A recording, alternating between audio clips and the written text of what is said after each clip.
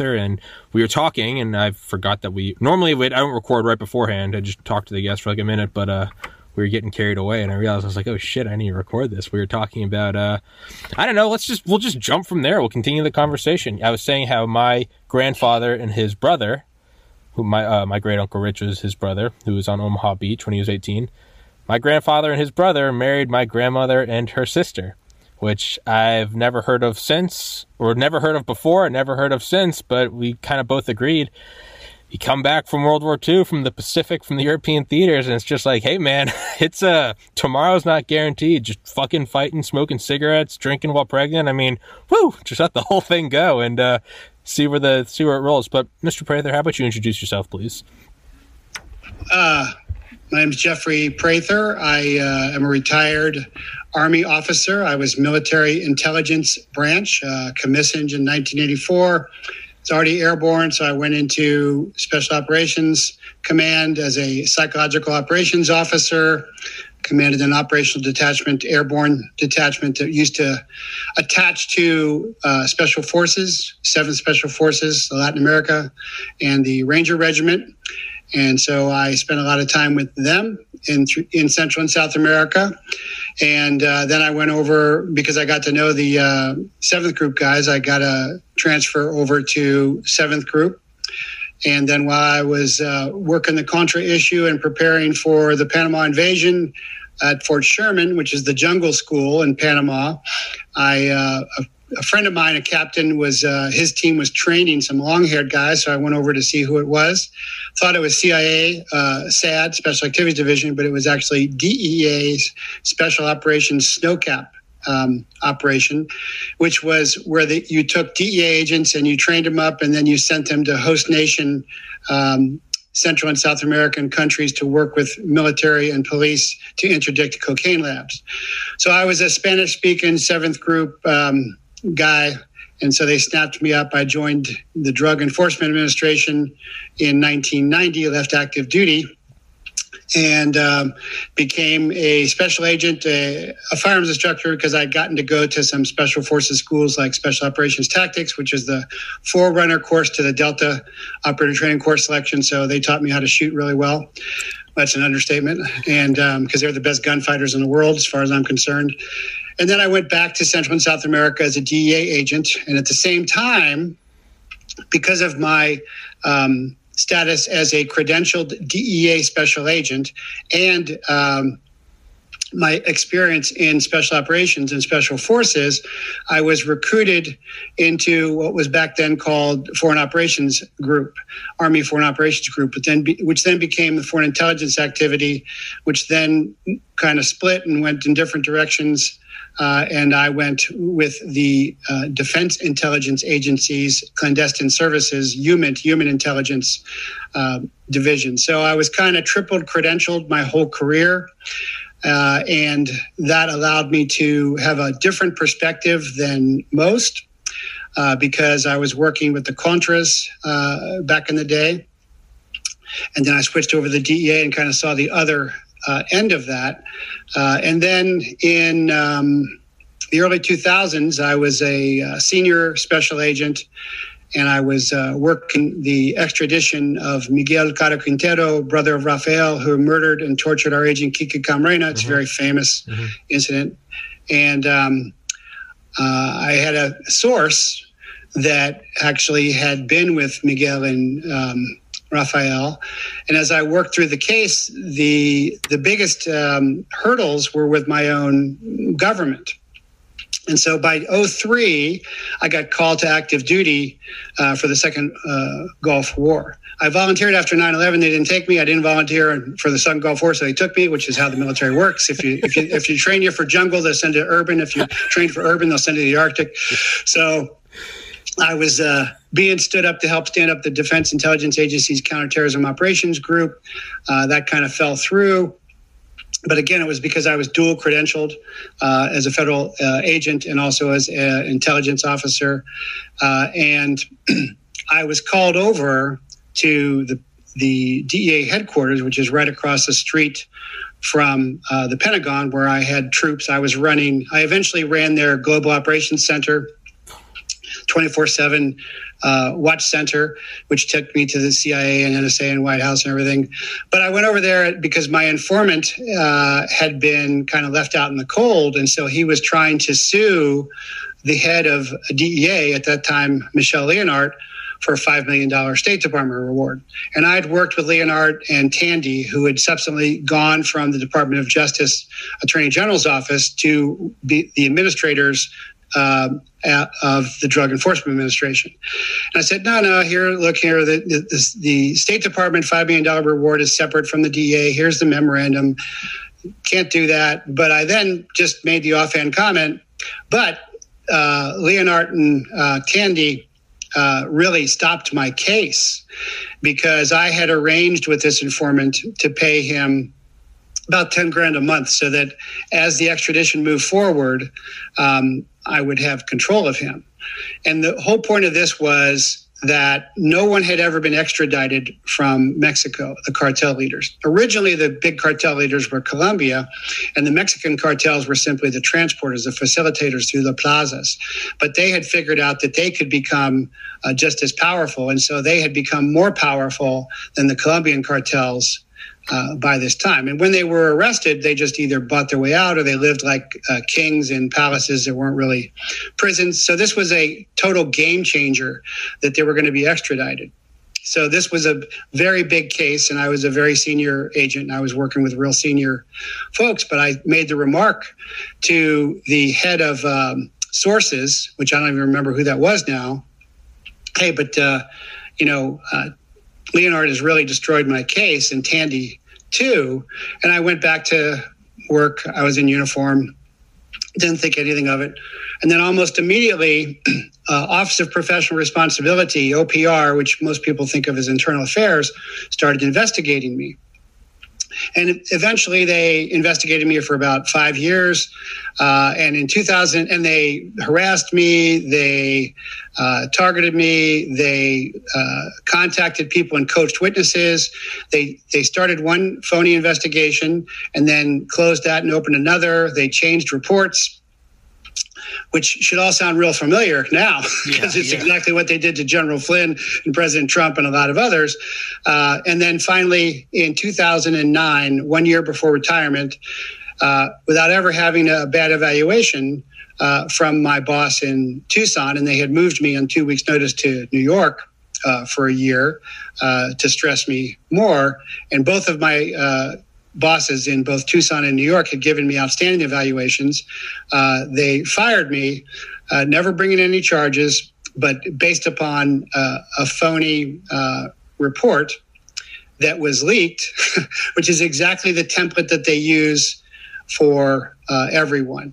And I was also at the time the liaison agent for ATF.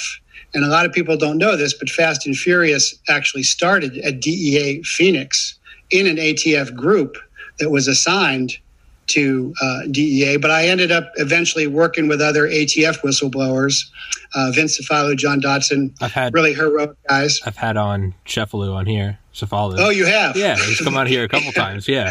So I'm the raid guy. If you look at me, I'm the raid guy. Vince is the undercover guy. Yeah. It's a subculture, so you can tell the difference. But Vince and I are good friends. Yeah. And we've done a lot of good stuff together. And he was a Marine. Yeah.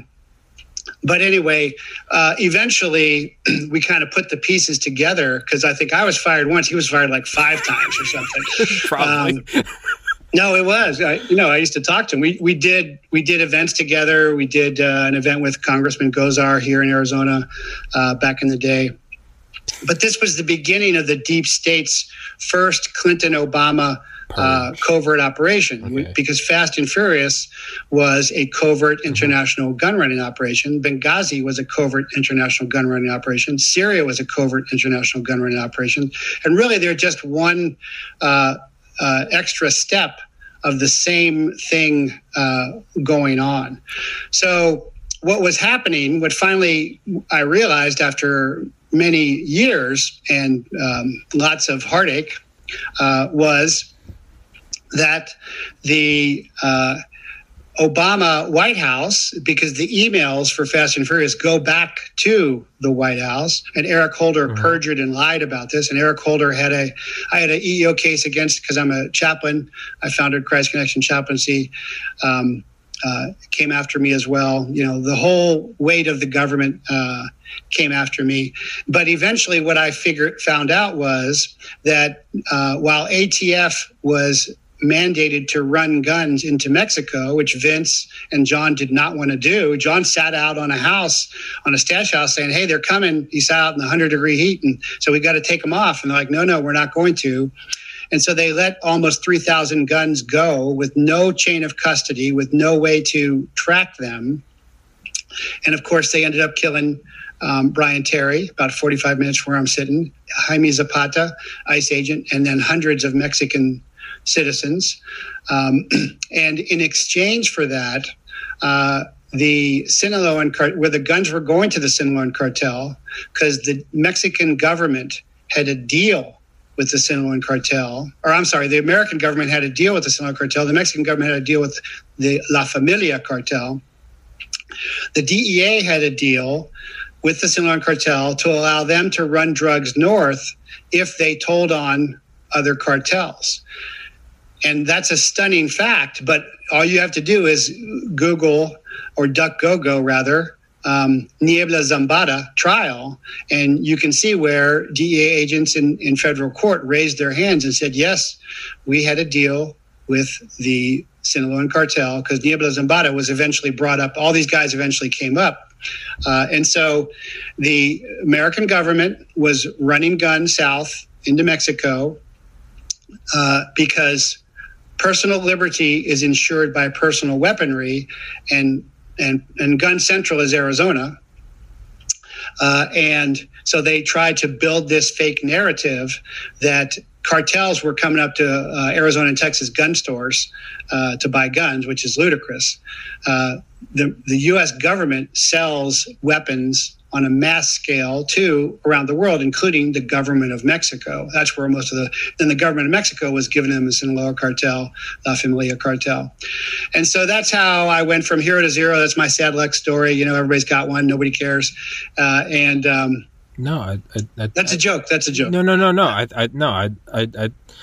In nowadays, I kind of take, if someone says you're zero, I think nowadays that's kind of a badge of honor when you look at the forces that are ruling the world. And everyone's got a story, but it's not sad. I bitch and moan all the time. I as soon as I graduated college, I got into medical school, had a hot girlfriend, was king of the world. A couple months after that, lost my oldest brother to suicide, and I gained a bunch of weight, did a bunch of drugs, and moved home in 2016 because I was suicidal at 26 years old, like a real fucking loser.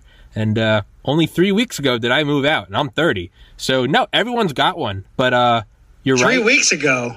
Oh yeah, wow. Actually about a month. Actually about 4 weeks ago. No, I was at home for 5 years, man. I was the 30-year-old above my parents' garage, yelling at a camera, and somehow I've turned it into an income source. But the point is no, everyone does have. You're right. Everyone does have a story, but they are interesting. They're all interesting, and I think yours is much more fascinating than mine. First of all, I need to get you and Sheffalu on here together. That would be a badass episode. Oh, that'd be great. He's a hoot, man. His book Rat Snakes. Another odd that him. He was a cop in the town where I went to college, Athens, Georgia, and it's just all this weird degrees of connectivity. But if you can't tell, my brain's all over the place. I love talking about this, that, and the other thing. The gun running thing, let's just grab the first one, and I figure my podcast has been banned twice already. I had on Claire Lopez, a CIA veteran, who talked episode 370, which is on BitChute and Rumble and Spotify, but not YouTube, talked about the CCP connection with the 2020 election. And then episode 411, Dr. Roger Hodgkinson, MD from Cambridge, who is not even an anti-vax guy, just said he doesn't think lockdowns are effective. That was my second strike. So it'll be interesting to see if this is the episode that gets me banned. Was Mandalay Bay gun running? Well, I don't know for sure, but that was certainly some kind of covert operation. What I've heard is that looked like a Middle Eastern Saudi hit that you kill a lot of. There's a movie I think with Tom Cruise, where they shoot a lot of people to get one person. Sure. I think but I can tell you for sure, having worked with lots of special operations snipers, I'm not a sniper, but I've worked with them and I know them, is not one guy could have done that. And also the range fields to hit that area were incredible. And of course, there's, now we know the FBI just covers up everything. What I say now is the FBI is the clean team. So on a covert operation, there's several stages. One is a pre-surveillance, and then there's the operation, then there's the blocking, and then there's also somebody who comes in and cleans it up, which in the old days was you pick up the brass or whatever. And so what I say now is the FBI is the covert clean team for the deep state, working for state enemies of the CCP and also domestic traitors such as the Dems and BLM and Antifa. I just put it together and call it Blantifa together.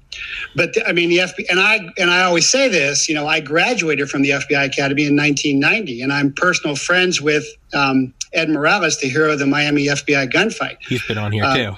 Oh, has he? Yeah. God, I haven't seen Ed. Man, you should do a homecoming show, because Ed did undercover for me. Oh, so, shit.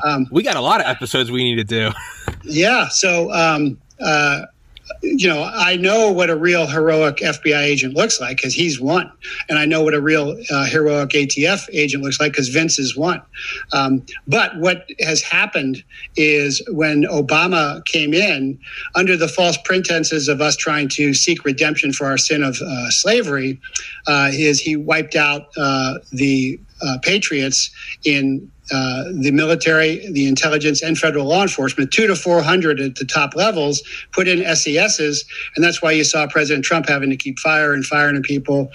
And I knew Barr had been with CIA. We knew that. I knew his stand on Ruby Ridge and on Waco. I knew the FBI HRT sniper who killed the woman at Ruby Ridge. So we were hoping things had changed around, but the infiltration, I mean, my thing on my show is, as an intelligence officer, I look at the battle space, and the first rule of war is to know when you're in one. And so what I said was, there's different types of warfare. And by the time you get to what is called fifth generational warfare, you can no longer identify the combatants. They're not in uniform. And really, a uniform is just your flag.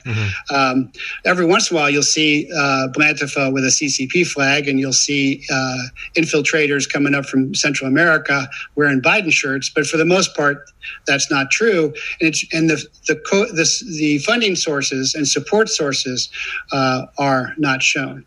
And then we're supposed to buy that this is all organic when you got people coming from Yemen, from China, from Bolivia, from Venezuela, all the way up. And there's buses, there's tents, there's porta potties.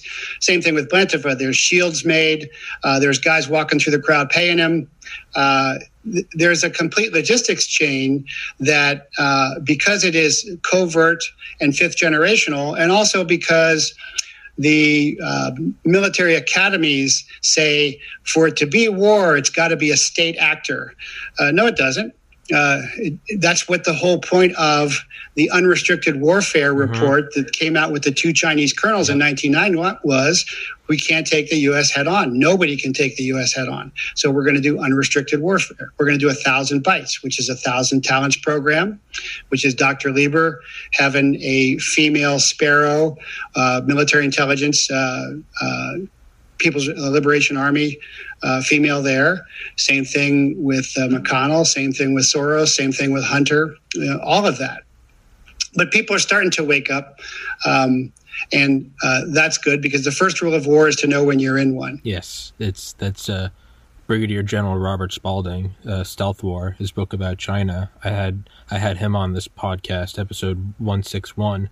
His whole book is about, he was like, China is winning the war because the United States doesn't even know we're in one yet. And it's unrestricted warfare. You're correct. They cannot take on the force that we have. So what do? You do some asymmetrical warfare. Is it a trade war? We saw that with Trump.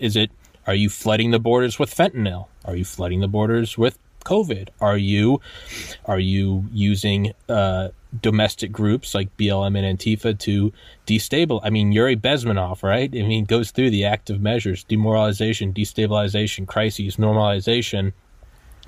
You're seeing it all, and we've known this for a while. I'm only 30, but I mean, even I knew growing up the days of the marching armies are over, right? I mean, maybe Korea was the last one, perhaps Vietnam, but maybe the Iraqi Republican Guard surrendering, but I know those days are over, and I think anyone in my generation who are not veterans, myself included, know that. But it seems like it's getting even more obfuscated now. You can't even tell, is it it used to be, oh, we know it's ISIS. We know that's coming from Pyongyang. We know that's Moscow. We know that's Beijing. Now it's like, is warfare, it's not Omaha Beach. It's the Belt and Road Initiative. It's not the Spetsnaz.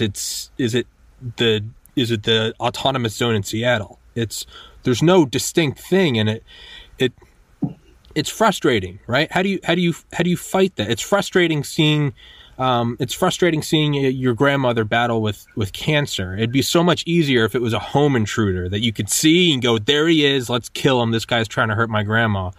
When it's cancer, and then even the smartest doctors in the world at the Mayo Clinic are like, we can hit it from this angle, but then this happens.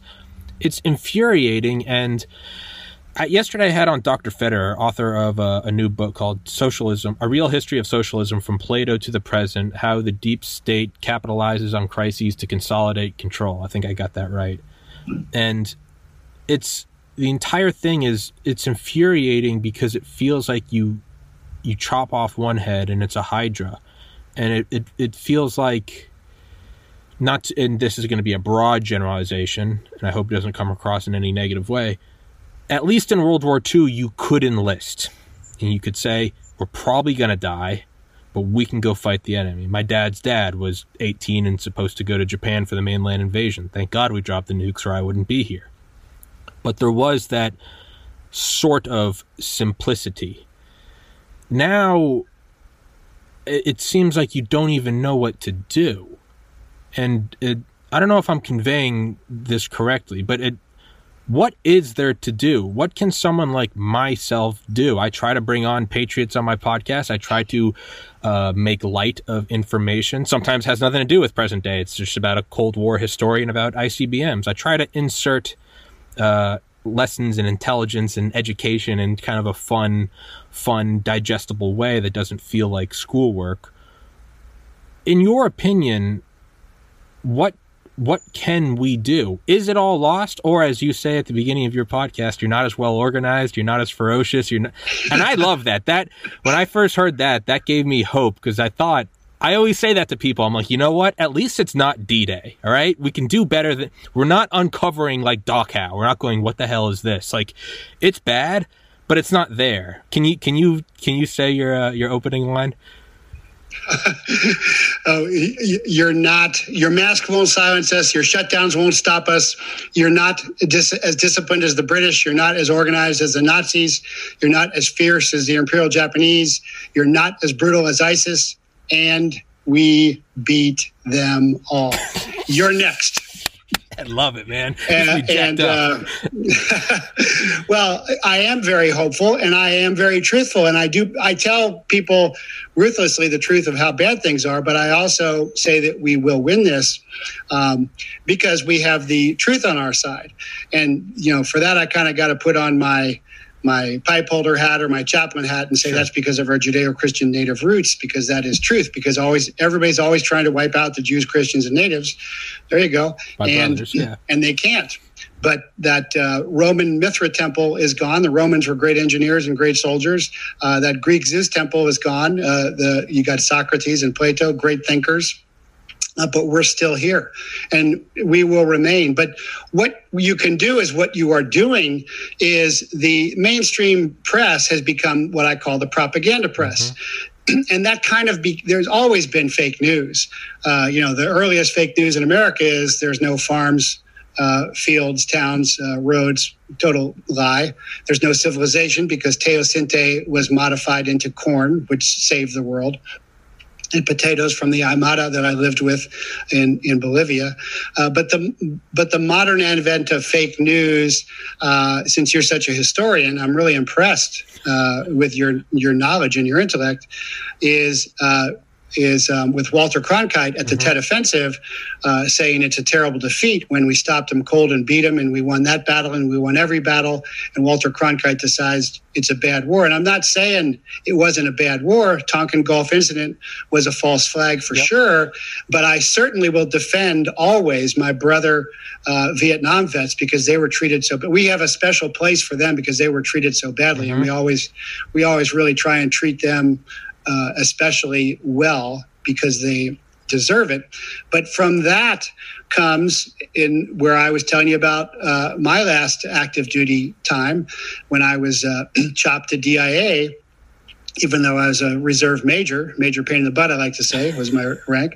But within the first I was activated within the first 3 weeks of the war, and we know we have to win quickly because we know the press is going to turn against us.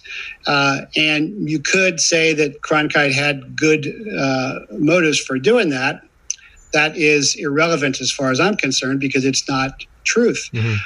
But we know we have to. We know we have to win quickly. So within the first 3 weeks, we won the conventional war, the second Gulf War in Iraq. We won it. It was over. But instead of surrendering this time like they did last time, because we did PSYOPs, we dropped leaflets the first time. Guys come out with their hands over their heads. And so when you say on the leaflet, hey, if you surrender with your rifle over the hands of your head on the leaflet or on the loudspeaker, which is what I used to do. I used to actually parachute jump loudspeakers, is then we won't kill you. Otherwise, we'll bulldoze you over alive in the sand. And so we see thousands of guys coming out with their hands over their heads. So that's a metric of the PSYOP effectiveness, just like the mask is a metric of the PSYOP of the effectiveness. Because COVID is certainly a bioweapon. Anybody who knows their stuff knows it came out of Wuhan. Yeah, you can trace it back to Fort Detrick, to Harvard, to Canada, to the lab, to the market space. But really, it's released by them. Just like fentanyl is a drug weapon coming out of there. Very similar to what the British did with the Chinese. Opium wars. It's exactly what it is. Opium wars. So, but the masks are a metric of, will you obey? Are you a sheep? Are you a mask moron? Because the science certainly doesn't. At the highest rate of my age, well, at 78, I'm not 78, but it's still a 96% survivable rate. It's ridiculous.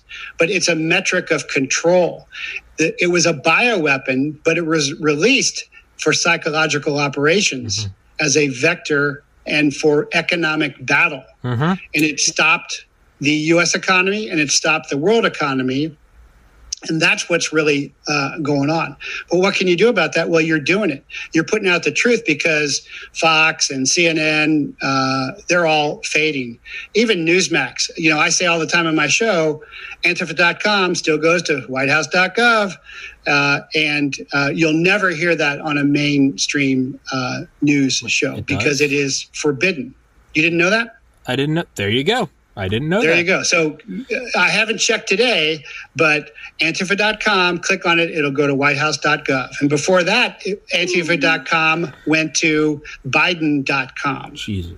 So the Antifa are the covert militia of the left, sponsored by BLM Germany, which goes back to Al-Qaeda Peninsula, but mainly China and mainly Iran. I worked in FinCEN, and I worked with IRS. This stuff is totally traceable. It's easily traced. If there were 1811s, if there were special investigators actually doing their job. So the first thing is to alert everybody that we're in a war, because everybody fights the last war and everybody likes to fight the good war. And so World War II, now my dad's a World War II Pacific veteran too, and he says the same thing, is thank God we dropped the bombs because the fighting was horrendous. Yeah. But everybody likes to look at World War II because it was a very good moral war and it was very clear. Black and white. And so everybody, not just civilians, but military contractors and generals and admirals like to think of the next Star Wars thing, like World War. If you watch Star Wars, it's really just, a strafing. It's just lasers and spaceships. It could be Spitfires on the beach. Everybody always wants to fight the last war as opposed to the next war. And at the beginning of every war, we're always rocked back on our heels. All you got to do is look at Pearl Harbor. You look at Midway. We're getting our asses kicked across the Pacific before we finally figure out what's going on. Same thing with the Civil War. Lincoln goes through a half a dozen guys. We finally get Grant. Hey, Grant's a drunk. Yeah, but Grant will fight. He'll do it, yeah. Yeah, because in peacetime, they want these generals that they have nice uniforms and their papers all organized. And in wartime, you want a Patton, you want a Grant. Now, if I may interrupt, do you think that there is I remember I was pre-med in college and I used to study 7 days a week. The smartest friend I've ever known in my life, he's a physician now, he's absolutely brilliant. He used to go out and get drunk as shit on Friday and Saturday.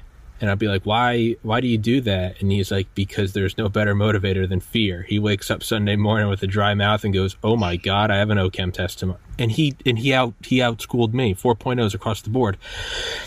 I don't start getting ready for a podcast until 2 hours before. I make my bed, I walk to the gym, I do a mile, I lift weights, I come back, take a freezing cold shower, I eat some breakfast, I get dressed, and I meditate. And I finish meditating, and I come and I sit down in the chair. Even today, I was up, I was ready to go, but it was like 10:30, and I was like, and I waited, and I had my alarm go off at noon, and I go, I have Mr. Prather in 2 hours. And I was like, oh shit, and I got up and I went and got it, but I do find it actually kicks me into it. Curtis LeMay said, Curtis LeMay headed Strategic Air Command. Why was he so ruthless? Why did we need so many redundancies? Why do we need Raven Rock and NORAD and the Green Pine Network and Operation Chrome Dome? And why do we need all of that? Why do we need a 9-megaton warhead? Why do we need RCBMs, the ICBMs with radios in them that would actually broadcast launch codes? It's because when his quote is, and I don't know the exact quote, but it's from Richard Rhodes' Dark Sun, Making of the Hydrogen Bomb. The quote is from Curtis LeMay, and I'll paraphrase it. When we first went into the war in Europe, at the rate we were losing aircraft versus the rate that we are producing them, we would have no air force. Granted, it was the Army Air Forces. We would have no air forces in 30 days. That's how long we had. We had 30 days of supplies, and it was like, well, the hordes are coming and we're all out of arrows. And that is why he ratcheted it up. Obviously, it was a massive effort. We had the war powers, creating the armies that defy description, to quote Garrett Graff. And that's how you get something. So when he, the hard times create strong men. So after, granted, it seems peaceful. There's Korea, there's the Cold War, but it's like, why is LeMay going from base to base, completely restructuring Strategic Air Command? Why are we sounding the klaxons and making sure that we shave seconds off? Why are we going so hard? Why do we have so many redundancies that kind of gives birth to Dr. Strangelove? And it's because he saw what happened when we didn't. And it almost feels like kind of how if I get up at 11, I go, I got 3 hours, and I wait till it's noon, and I go, oh God, it's time to rock and roll. Maybe that is kind of built into it. Maybe we need to see, and I'm with you, I wish we wouldn't do that. I wish we would be prepared all the time, but maybe that's what we need, is we need to sort of see that the enemy is knocked through the gates, and that there are people on the inside helping them open the gates. Maybe we need that before we get the proverbial, it's noon, I gotta rock and roll. Maybe we need that. And maybe that's just me rationalizing it. And I know I interrupted you and just went on that rant, but can we look at a plus to this? Is there a silver lining? Can we say history's shown it worked before? It looked pretty helpless in 42, 43, and then we came out on top. Is that what we need to do now? Is that what we're doing now? Is there a hope in that? Sorry, I know I'm terrible at interrupting guests, but it just that thought was there. When the thought's there, it just crawls out of my brain. So I apologize. No, not at all. So what you're doing is actually very good, because it stresses you. I'm the founder of Christ in Action Chaplaincy at ChristChaplaincy.com, and it's an outside the box chaplaincy. But our senior chaplains, there's a point where we won't let them prepare, because you should be connected through the Christ connection to have the Holy Spirit flow through you, so that what you need to say or do will just come out. The beginning, when you start, you need to learn the fundamentals, but later on, you should just be prepared. And also, I have been training folks. I have a martial arts school for 30 years. I've trained tens of thousands at warriorschool.com. And I stress my senior students, because combat is going to be very stressful. When they take a test in the Handgun Martial Arts Center or in the dojo, they're standing up and they got to stress themselves. And so what you're doing is stressing. So you're seeing where you're at under stress. And that is your performance. That's what you want to know. So when we go to the range, our first cold shot of the day, we go from condition 3, which is unloaded, to condition 2, which is mag in, to condition 1 and fire 1 round, and see where you're at on that. Because that's a cold shot. That's going to tell you exactly what your abilities are. And the problem in America, which is not really new, it's from World War I, it's from World War II, is we are so blessed. We have such an easy life. We are so rich. We are so wealthy. People haven't been around the world like I have and seen poverty and death and tyranny. And so people are just starting to wake up. The CIA said a long time ago that as long as they get their newspapers and their donuts and their hamburgers and their gas tank and their TV, everything will be fine. But they're overextending their hands, because right now with the pipeline hack, with the bridge hack, with the train derailment, which is just like in The Longest Day, it's just like the resistance. They're cutting the lines. Things are going to start to get hard. People are going to start to wake up.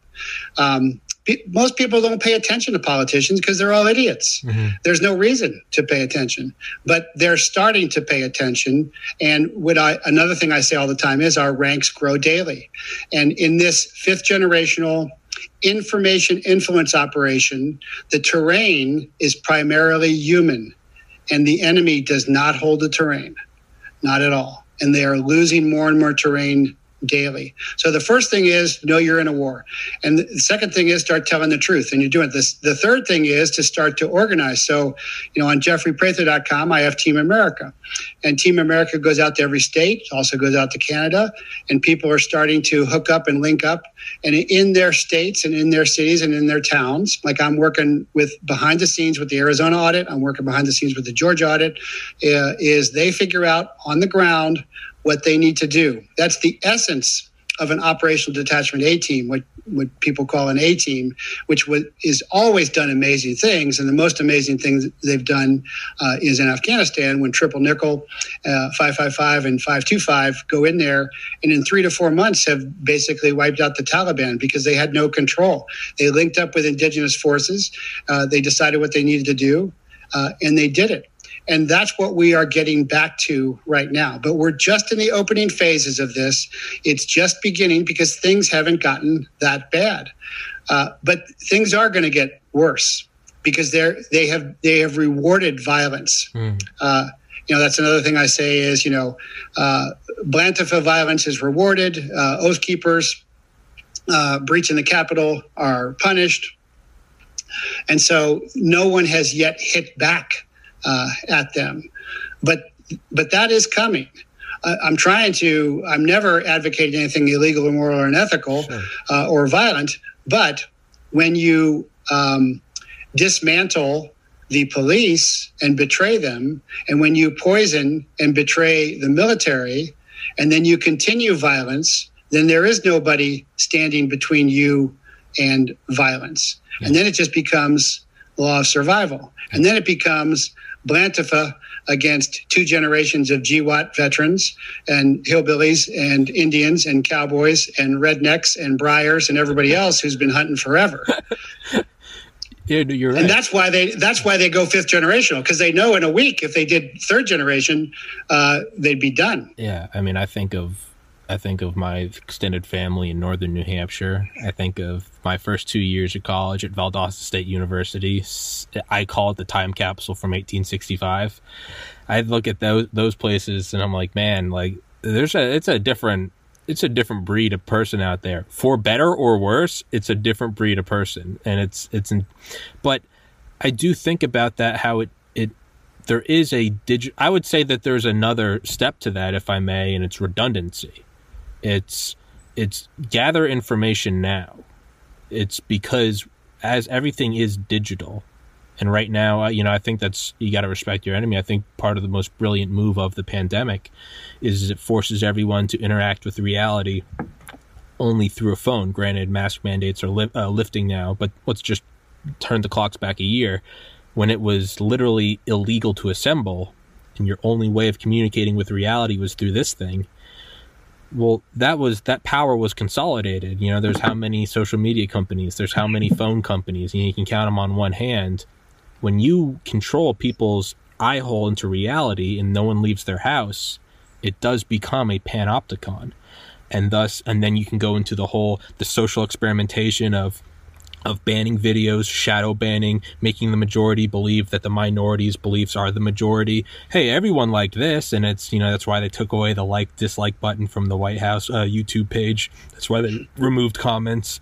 You can't have everyone knowing how bad it is, right?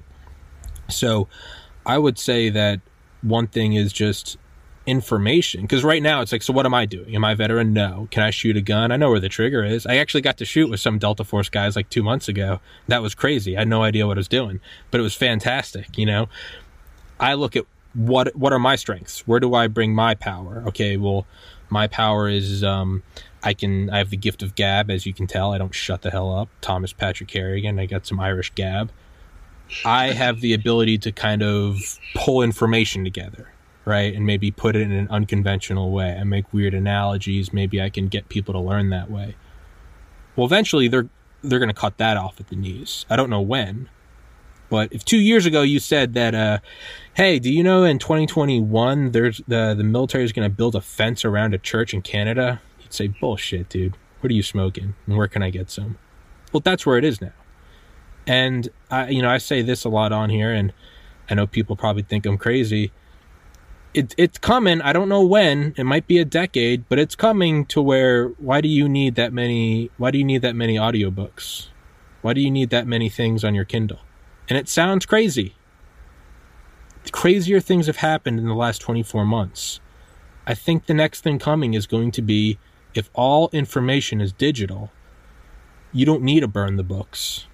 You can just delete them, or do a high altitude EMP. To me, so if I may add to yours, it's of what you need to do: assemble, tell the truth, meet with people, organize. Well, I'd also say redundancy. I don't know what that is. Buy books, I guess.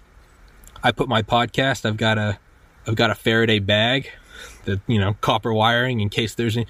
People say I'm crazy, and I probably am. I don't refute that, but I think that's an important thing, is to learn as much as you can now. So if all else, whenever I have the Delta guys on here, they always tell me, I'm sure what is it, PACE, primary? I don't remember. But it's 4 things, but it's basically 1, 2, 3, 4. Have redundancies upon redundancies upon redundancies, and then have backups for those. I look at what I can do, and my role in this 5th generational war is, I know all this information. I have a freak show memory. I guess I will be like an oral truth teller. I'll pass down stories if it all goes to shit. And again, if you can't tell, my brain's sporadic. I talk like a crazy person, but I think that's an important aspect, is to know from history, because a lot of this stuff, you don't even need to look at what's going on now. You can just look at the Opium Wars. You can look at World War I. You can look at Pearl Harbor. You can look at Gulf of Tonkin. You can look at all these things. What's happening now is just a reflection of the past. If you can learn from that, you can see what's happening now. I don't really know where I was going from that, and I didn't really ask you a question, so I guess I'm just handing it off to you now. No, that's very true. And oral tradition is very strong. And again, that goes to the bookends of Christic, which begins with Judeo, which is singing the scrolls. And that's also with the Native American, because in America, we should fish the way people have fished for thousands of years. You fish one way in Alaska, you fish another in Hawaii, but you're always fishing. So if you're going to pray in America, pray the way natives have for thousands of years. But the kinetics of singing in Judeo, or dancing, or in Australian Aborigines or Apache Inde people, walking and singing at the same time, you're experiencing it. And so redundancy is really important because redundancy brings resiliency. So 2 is 1, 1 is none is when you're setting demolitions. So that is very crucial. But I'll give you an example of Hollywood has now been destroyed because Stan Lee is dead. World War II veteran. There's not going to be any more Captain Americas. There's a lesbian Batgirl that failed miserably because there was no truth to that. So the Hollywood industry is collapsing, just like the rest of the entertainment industry is collapsing, because you still need conflict. You still need boy meets girl, boy loses girl, boy finds girl. You have to have good and evil. And so they want to get rid of that. It's not going to work. So a while back, earlier this year, my chaplains who work really hard, we met in Branson, and we just got a big house, and we just had our kids together and had a good time. And we went to see Jesus, the show Jesus.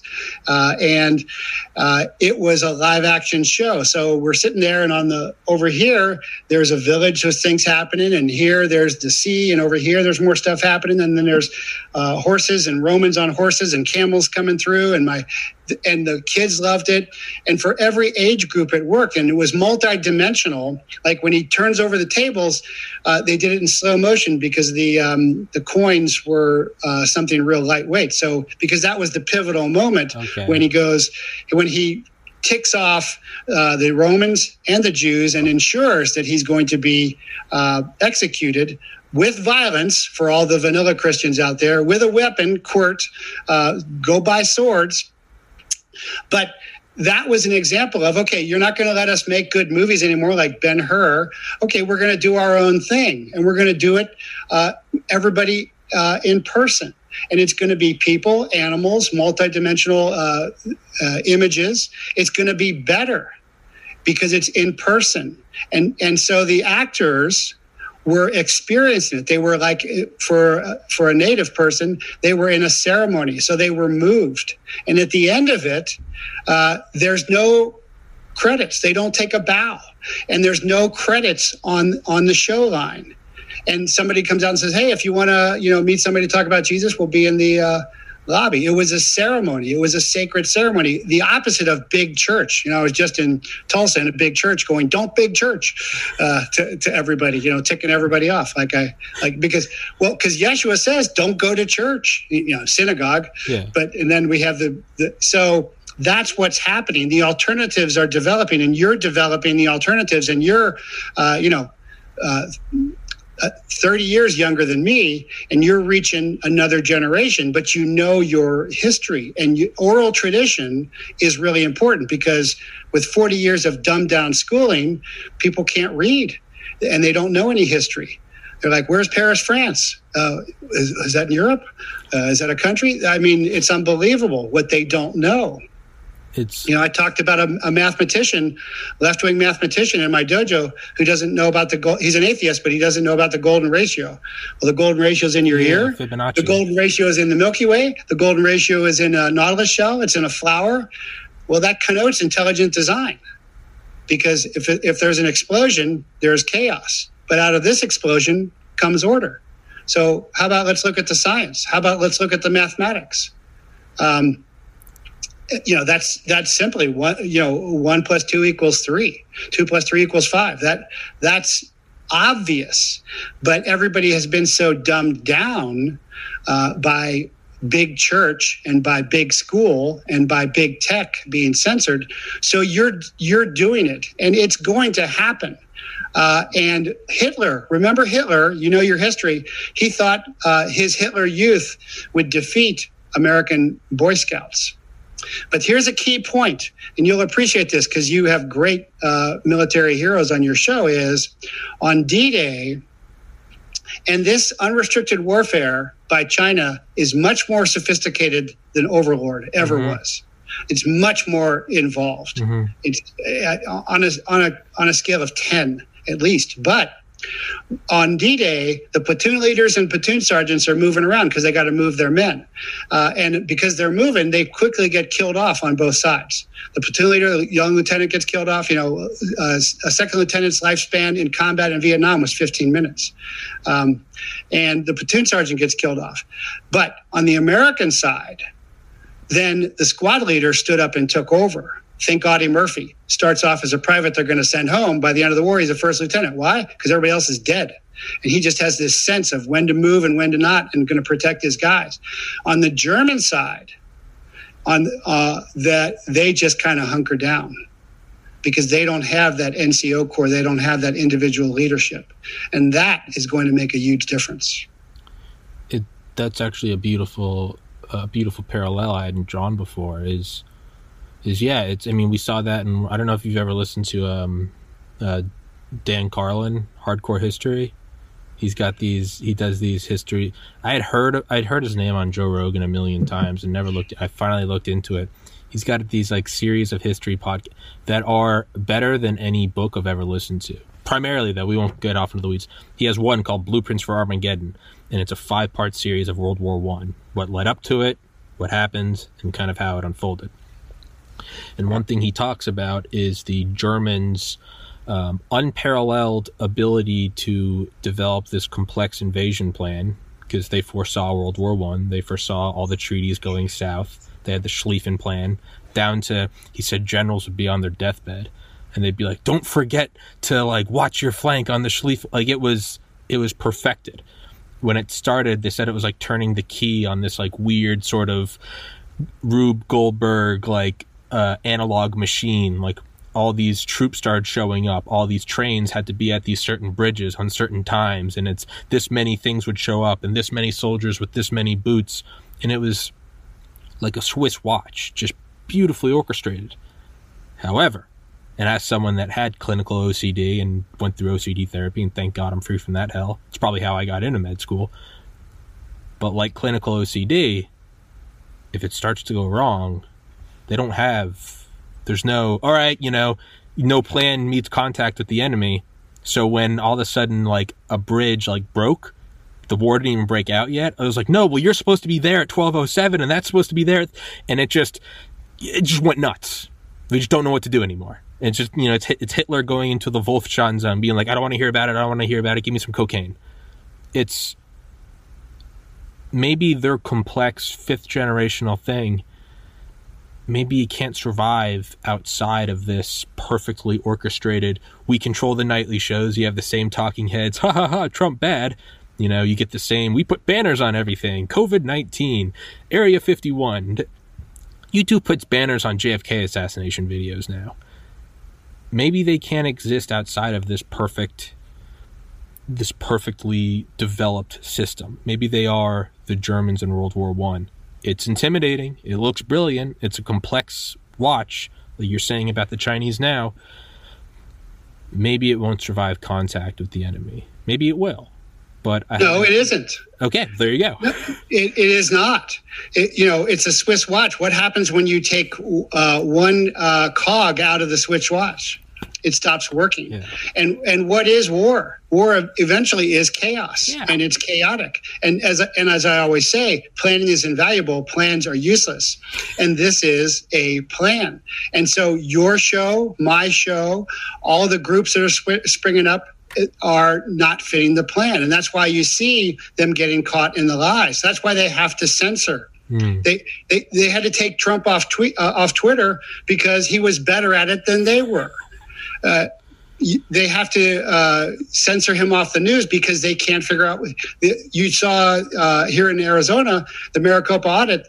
They're panicking because the pieces don't fit together, and so eventually it will fail. It's not going to be fun. It's not going to be easy. It's going to require great sacrifice. And they're split, with the rail, with the bridge, with the river, and with the pipeline. They're splitting the country right now, and they're also splitting up cities like D.C. Still got National Guard, but you poisoned the National Guard from Michigan, and then you left them there. So who's the National Guard going to be loyal to? Their families or the people that poisoned them? and the people that had them sleeping in parking garages. When it really comes down to it, who are they going to side with in the end? So it is going to collapse. It is beginning to collapse, but they want you to think that they're this unassailable giant, monolith. And that's not true at all. Yeah, it's like well, of course they're not going to broadcast. It's kind of like censorship. You can't bring up censorship because it gets censored. You can't, who are you going to go confess to? Are you going to go Are you going to go drop a tip off at the CIA saying, I think there was a shooter on the grassy knoll? It's like, well, who watches The Watchmen? They're not going to tell you, oh, the plan's falling apart. But and we'll wrap up. It's 3, and I told you I'd let you go, so we'll wrap up. But Garrett Graff's Raven Rock, his book all about the nuclear bunkers starting under FDR, going all the way through present day, at least what's been declassified. And they had, and I think the quote from somewhere in the 70s was like, we were always just one more graph away from having nuclear war figured out.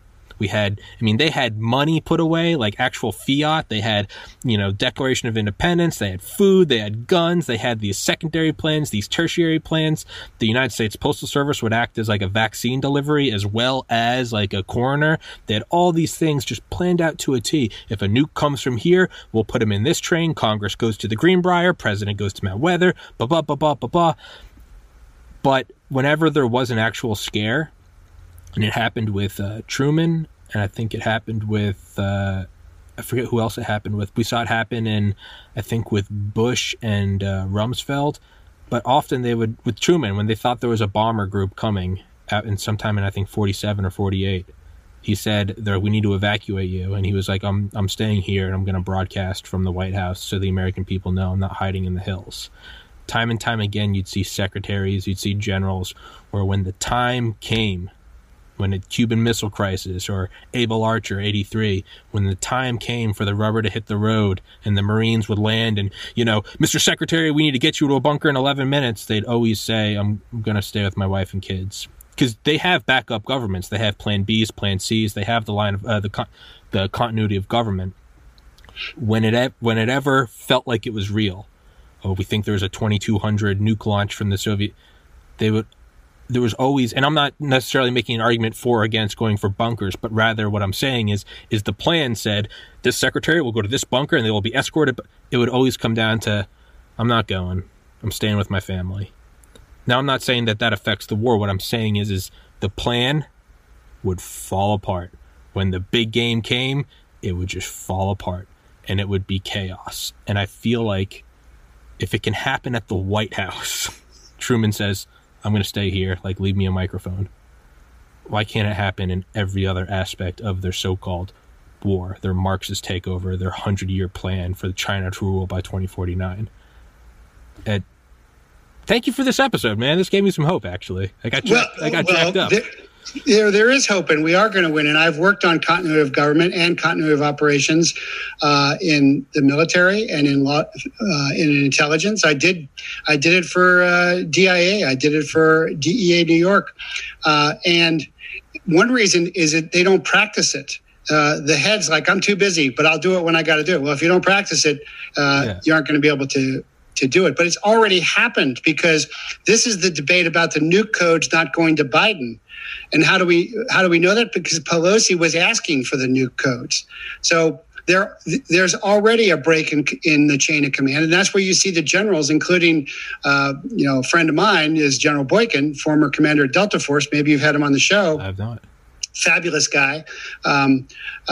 Who signed the letter that the generals and admirals saying, hey, this is not a chain of command. This doesn't work. So the chain of command is already failing. And the more they cut up the country, the less control they are going to have as things get worse. And people are going to rely on each other.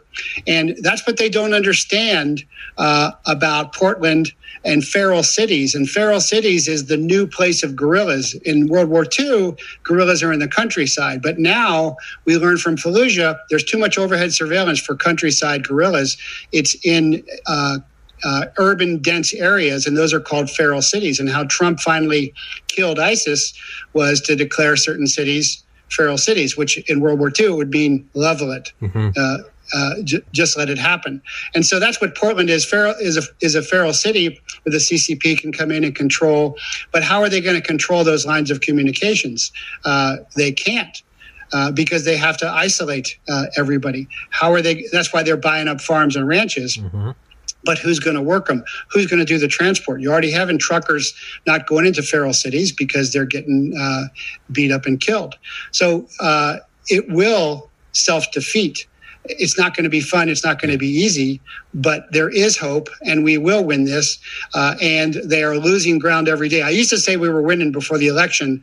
And before the election, I said, the final option was, I said to Trump needed to go kinetic in the Indo-Pacific theater to push China into a shooting war, and also send U.S. Marshals and Special Operations Group, which is the U.S. Marshals Special Operations, where there's a lot of Special Operations personnel from there, into those cities to push it. Didn't happen. That's a whole nother story. I think Miller and Ezra got activated too late. I don't think they could make the switch between intelligence and evidence but anyway, it is already happening. There is hope. We will win this. And what you're doing is a big part of it. So keep doing what you're doing. Well, thank you, sir. And I could keep talking to you for an hour, but I'm going to have to cut myself off real quick though. Are there still patriots in upper echelons of the government? I mean, I know we just saw that Space Force commander get iced the other day because he went on a podcast and said Marxism is in the military. Are there still individuals in the military that they're not sweeping this under the rug? They can hear you breathe. They know what happened in November 2020. Are there still forces loyal to the Constitution and the United States government? Are there, what you were saying about chain of command? I had never heard of that. Is there hope yet beyond you and I telling each other there's hope? Well, there are patriots, but when you hear people say, when is the military going to step in? It's like the military is a personality. That's not how it works. The squad reports to the squad leader reports to the platoon sergeant reports to the platoon leader reports to the company commander, and it just goes up like that. You can disobey an immoral order, but that's not how it works. And a lot of guys are not read in. They're busy. Yeah. I know people in counterintelligence that aren't aware of what's going on. It's really frustrating. People have been training with me for years because they're too busy with their paperwork and doing their job. Are there patriots? Yes. Are there many? Probably not. Are they going to show their hands if they're still inside? The way you operate unfriendly territory is not the way you operate behind enemy lines. Anybody can wear a mask. Anybody can dress in black. Anybody can wear a BLM shirt. And we have to start understanding how to fight covert war. That was when I got activated in 03 to 04, is we were trying, there were about 3 of us majors with there were military intelligence branch, but we had special forces backgrounds. We were trying to say, this is no longer conventional war. The conventional wars ended. You've got to switch. You can't fight unconventional warfare, insurgent forces with conventional forces. And of course, it didn't happen until Major Gant of Special Forces got a hold of General Petraeus, and General Petraeus says, hey, it's an insurgency. No God. And then, of course, he got betrayed by Obama for all of that.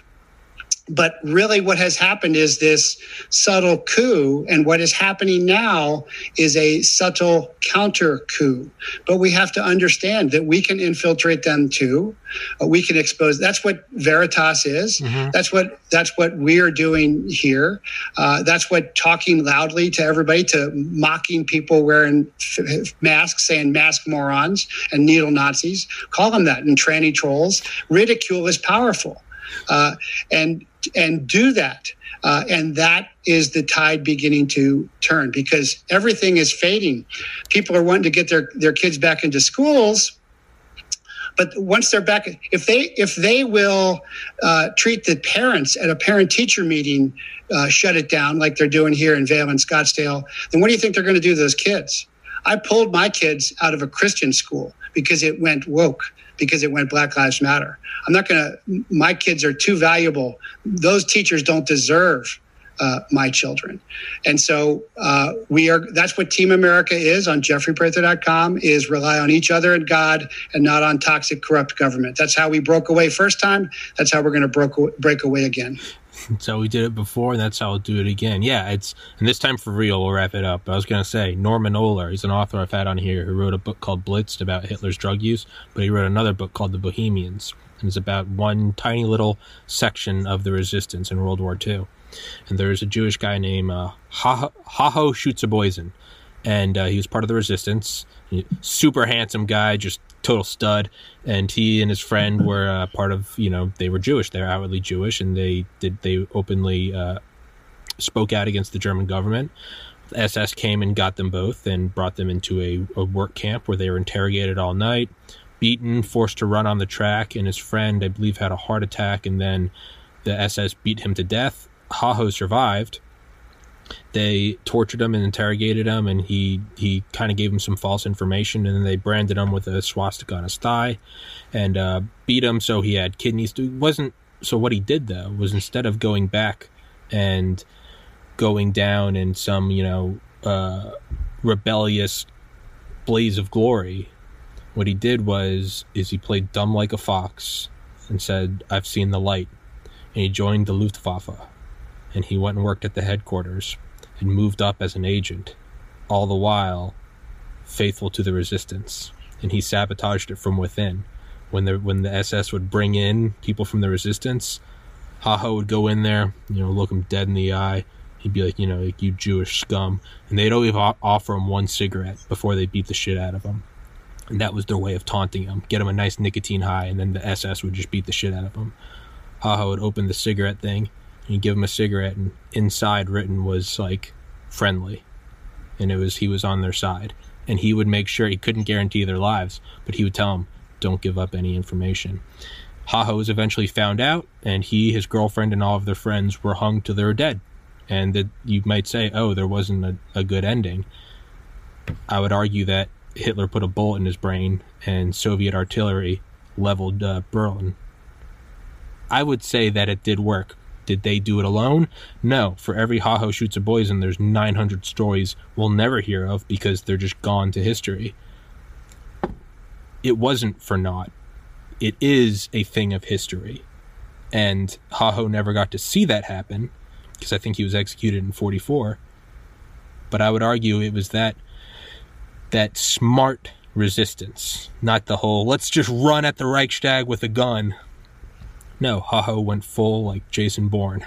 And he was like, "I've seen the light," started talking German, started hailing Hitler, went and like rubbed elbows with the elite, all the while just mind-focused on taking them down. And to me, I mean, that guy's an animal. And you're right. Do they show their hand? Absolutely not. Absolutely not. Check out Courier is a new movie that just came out about a Russian patriot and an American, or maybe it's British, but they're trying to stop Khrushchev, I think it is. And it's a true story of exactly what you're saying. But as things devolve, that is, as we get cut off on supplies, people always make this mistake when they bomb, like England sacrificed London to save the RAF planes, but it didn't break the resolve. It increased the resolve because people became more tribal. And as we become more tribal and rely on each other and open our doors, we will become stronger. Yes. Yeah. Keep calm and carry on, right? All the families in the subway tunnels, just like, what do the British used to say? London can take it. That's just what they'd say. They'd be like, give it your best. Yeah. And C.S. Lewis comes out of that. Yeah. It's heroes come from that. And I can't help but think that none of this is by accident. I don't think that it's going to shit in this life by, why did I get born now? I think it's destiny, just like I think it was destiny of those born into World War II, into World War I, into the Revolutionary War, born to come across the Atlantic Ocean, born to do whatever. I think we're all born when we're supposed to, and we are learning something. And as a 4.0 pre-med student, I plan on acing this class. So that's what I'm going to do. Mr. Prather, I'll put your podcast, your channel, your website in the description. Thank you so much, sir. I said I'd keep you for 30 or an hour, and here I am at hour 15, so I clearly cannot be trusted. But I would love to have you back on with Sheffaloo, get Ed Morales. I feel like I have a lot of episodes left with you because I like listening to you. Thank you for your patience. I know I run my mouth, and I know I interrupt, and I'm trying to get better at that. I get so excited, and I can't help but just keep talking and talking and talking. No, Tommy, I love that. Because I say to my young students, tag, you're it. I'm done. It's your country. You get the government you tolerate and the country you deserve. So you're doing great. Keep it up. I'd love to come back with Ed and Vince. That would be wonderful. Absolutely. So keep the faith and God bless. We will win this. God bless you too, sir. God bless America. God bless everybody. Stay safe. Be thankful. Be grateful. And let's fight these dirty communists. All right, Mr. Prather. God bless. Thank you, sir. All right. Bye-bye. Bye-bye.